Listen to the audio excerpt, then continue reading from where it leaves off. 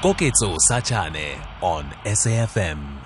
At 19 minutes past 8, it is The Viewpoint on SAFM. Koketso in for Songezo Mabeke. Just before that break, the sounds of the flow assist and the song Stress, that is Flowetry at least. And, took a person couple of years back with getting late there, but we're not late for this very important conversation. We do know that access to adequate, efficient, safe gynecological care is a challenge in the country in general, but even more so for those of us who are living in remote and resource constrained communities. There is, however, a solution thanks to Edmund Wessels, who is a PhD candidate in biomedical engineering at the University of Cape Town. And Edmund Wessels joins us now on the line. Edmund, thank you very much for making time. A happy belated Merry Christmas to you. Thank you for the work that you do and for being with us this evening. And thank you very much for having me on the show, Koketso, and Merry Christmas to you too. An important initiative here, and maybe to take a couple of steps back in acknowledging the challenges that come with gynecological care in the country before we get to the solution itself that you've come with. What have you found? Well, Koketso, as you've mentioned, one of the biggest issues we face is that we've got amazing centers for healthcare, but there are few, far between. And essentially what we're trying to do is essentially bridge that gap between this excellent care and reaching those far out rural places so that women don't have to travel those distances anymore to receive the care they need. And what you've come up with is FlexiGyn. Am I pronouncing it properly? FlexiGyn is what you have come up with. And of course, to acknowledge that this device was co-invented with Professor Sudesh Suvarasu as well at UCT. What is this important initiative that is FlexiGyn? FlexiGyn was developed at UCT MedTech, which is a medical devices lab aimed at developing devices specifically for the African landscape. And that is what FlexiGyn is. It's what's known as a hysteroscopy system, which is what gynecologists use to treat conditions inside the uterus. And this is essentially a mobile one that lets them take this outside of the operating theater and perform these operations and screenings in their offices, in clinics, essentially where the patient are, instead of the patients having to be traveling far to reach an operating room that is equipped. We've developed a mobile handheld system. When you say mobile handheld system, Edmund, ordinarily this level of care, it would be under general anesthetic, right? Yes, normally it is. It can be performed without, but that depends a lot on the type of equipment used. How does it work? Essentially, it's almost, you can imagine it as a telescopic device that they use to directly view inside the uterine cavity. And normally they use quite rigid systems which cause pain and discomfort to the patients undergoing the procedures. And FlexiGyn is a very small, flexible scope with a built-in camera and light source that lets them directly view inside the uterus with minimal discomfort caused to the patient. And its importance, Edmund, in being able to identify whatever might be an issue, being able to identify any illnesses. I mean, what are we able to do with this, and how would it help? Essentially, it lets specialists treat things such as abnormal causes of bleeding, causes of infertility or miscarriages, misplaced IUDs. There's a whole list of essentially conditions normally treated with hysteroscopy. And it's actually the gold standard for treating these conditions because it lets the gynecologist directly see the problem and at the same time treat it in the same setting. They can take samples. They can essentially fix the problem using this device instead of having to refer them to follow-up procedures, sending them down the line or waiting for months to receive this treatment. The whole point is to actually let them see and treat the patient where they are. That then raises a question around, firstly, I mean, it is very important and we need such, but then at the same time, it raises questions around whether we have enough qualified individuals in those, remote remote clinics where they're able to not only be able to utilize this device, but be able to adequately diagnose whatever might be an issue. And that's exactly the issue, actually, Cookit. So we've seen in other countries that they've actually equipped specialist nurses to be able to perform these procedures. And we've specifically designed FlexiGyn to be a user-friendly device, because our goal is to actually allow nurses to be able to perform these procedures themselves and actually collect the data from the patient and potentially upload this to a cloud system that then a specialist sitting in another part of the country can review and give the diagnosis. Because we understand that in our country, we are currently faced with challenges such as being understaffed when it comes to specialists in particular fields of healthcare.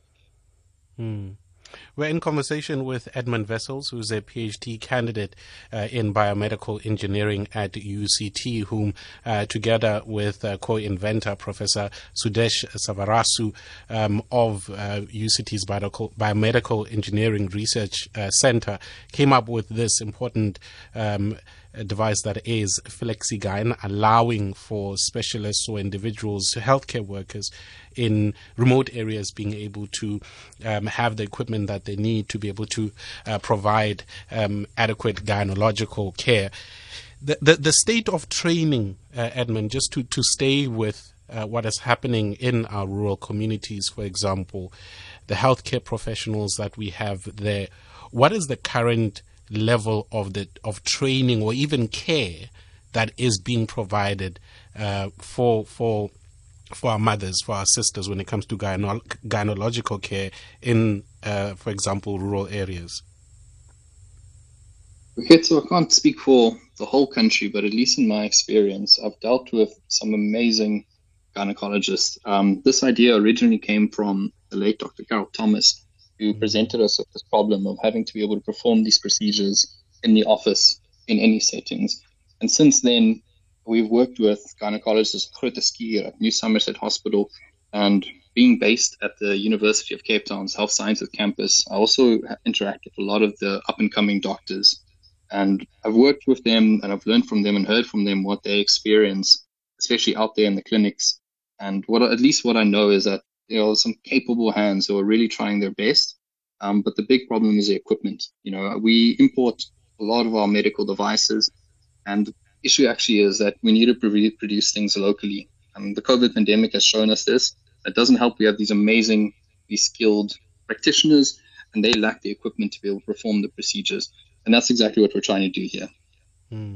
FlexiGyn, as you say, is yes, it is designed for the physician in mind, but also for the patient and the patient's experience. I mean, I'm a guy, but I've got a sense that just a gynecological visit, period, can be one of the most uncomfortable and in some extent triggering for a woman. How have you made sure that FlexiGyn is also designed for a more positive experience for the patient as well? The truth obviously of the matter is that I'm also a guy myself, and I don't know exactly what women undergo, but I've done my best to listen to them, listen to the patients, listen to the gynecologists who are women themselves, and take the feedback that they have actually learned over the years. We've looked at studies done on thousands of women who took their feedback and looked at the pain that they've experienced and what factors reduce that. And all of this is what we've taken into account when designing FlexiGyn, because we know, when it comes to medical devices, it's not just about the user, it's about the patient as well. And how can you improve that experience on their side? What happens now? I mean, the device itself has been tested. What happens? How do we see it being rolled out? And what has been the response, if any, from our health department, for example? I haven't heard so much yet from our health department. We're in stages now where we're raising funding towards getting the development and the commercialization to that end goal. When it comes to medical devices, this is quite a long process because you obviously have to make sure that all the safety checks are in place, especially around the quality and the regulatory. So that's what we're busy with now, trying to get the funding. But the University of Cape Town's Tech Transfer Office, RCNI, are helping us with this. And in terms of at least getting out there the Africa Prize for Engineering Innovation has done a whole lot on that side. It's getting us the exposure. It's getting people made more aware of the problem that we're trying to address with FlexiGuide. Congratulations on that nomination, by the way. I mean, you are like one of 15 up-and-coming African entrepreneurs to be shortlisted for the 2013 Africa Prize for Engineering Innovation. Congratulations, brother. Thank you very much. Yeah, I'm incredibly proud.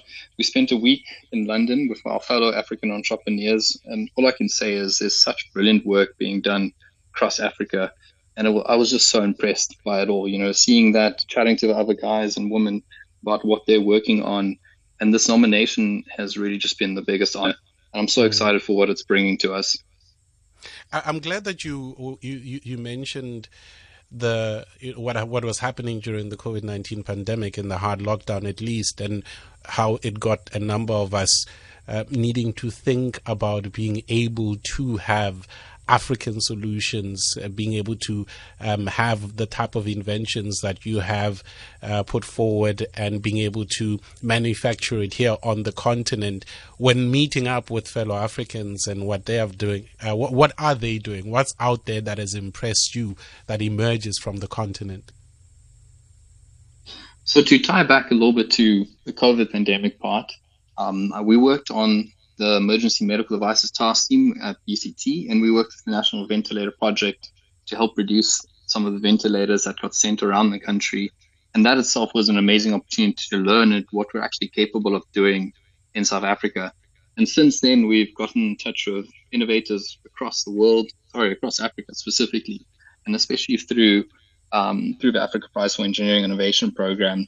Some of the people are working on such incredible things using the Internet of Things when it comes to agriculture, looking at how to use repurposed batteries for producing energy packs for remote homes, tip of the iceberg things. So even going as far as using agricultural waste to produce clean fuel sources for cooking at home.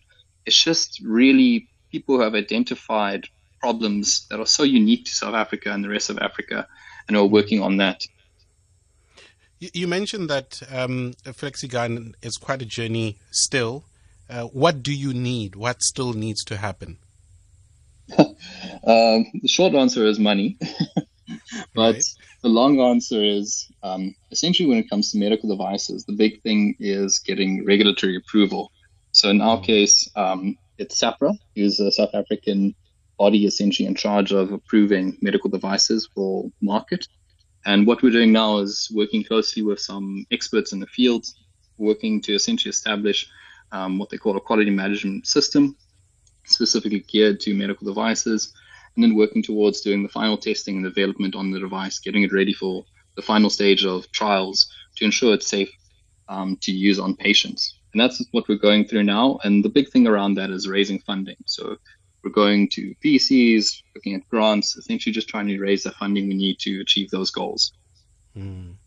We are in the next few minutes going to be in conversation with the health department on that disaster in Boksburg, and I hope that they are listening and are able to also respond adequately and positively to this important initiative that will be serving the most vulnerable in our society, which is women, black women in particular, in the rural areas. Yes. But congratulations to you, Edmund, and to Professor Sivarasu for the work that you have done, and good luck again in your moving forward. Hopefully you will bag that Africa Prize for Engineering Innovation.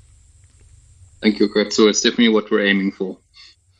Much appreciated. Thank you very much to Edmund Wessels there, who is a PhD candidate in biomedical engineering at UCT, talking to us about FlexiGuide, a portable device that is set to assist when it comes to access to efficient and adequate gynecological care, particularly in the rural areas. Good luck with them, with that innovation award, and in raising the funds that they need, that will hopefully soon see this important device be available in clinics and hospitals throughout the country.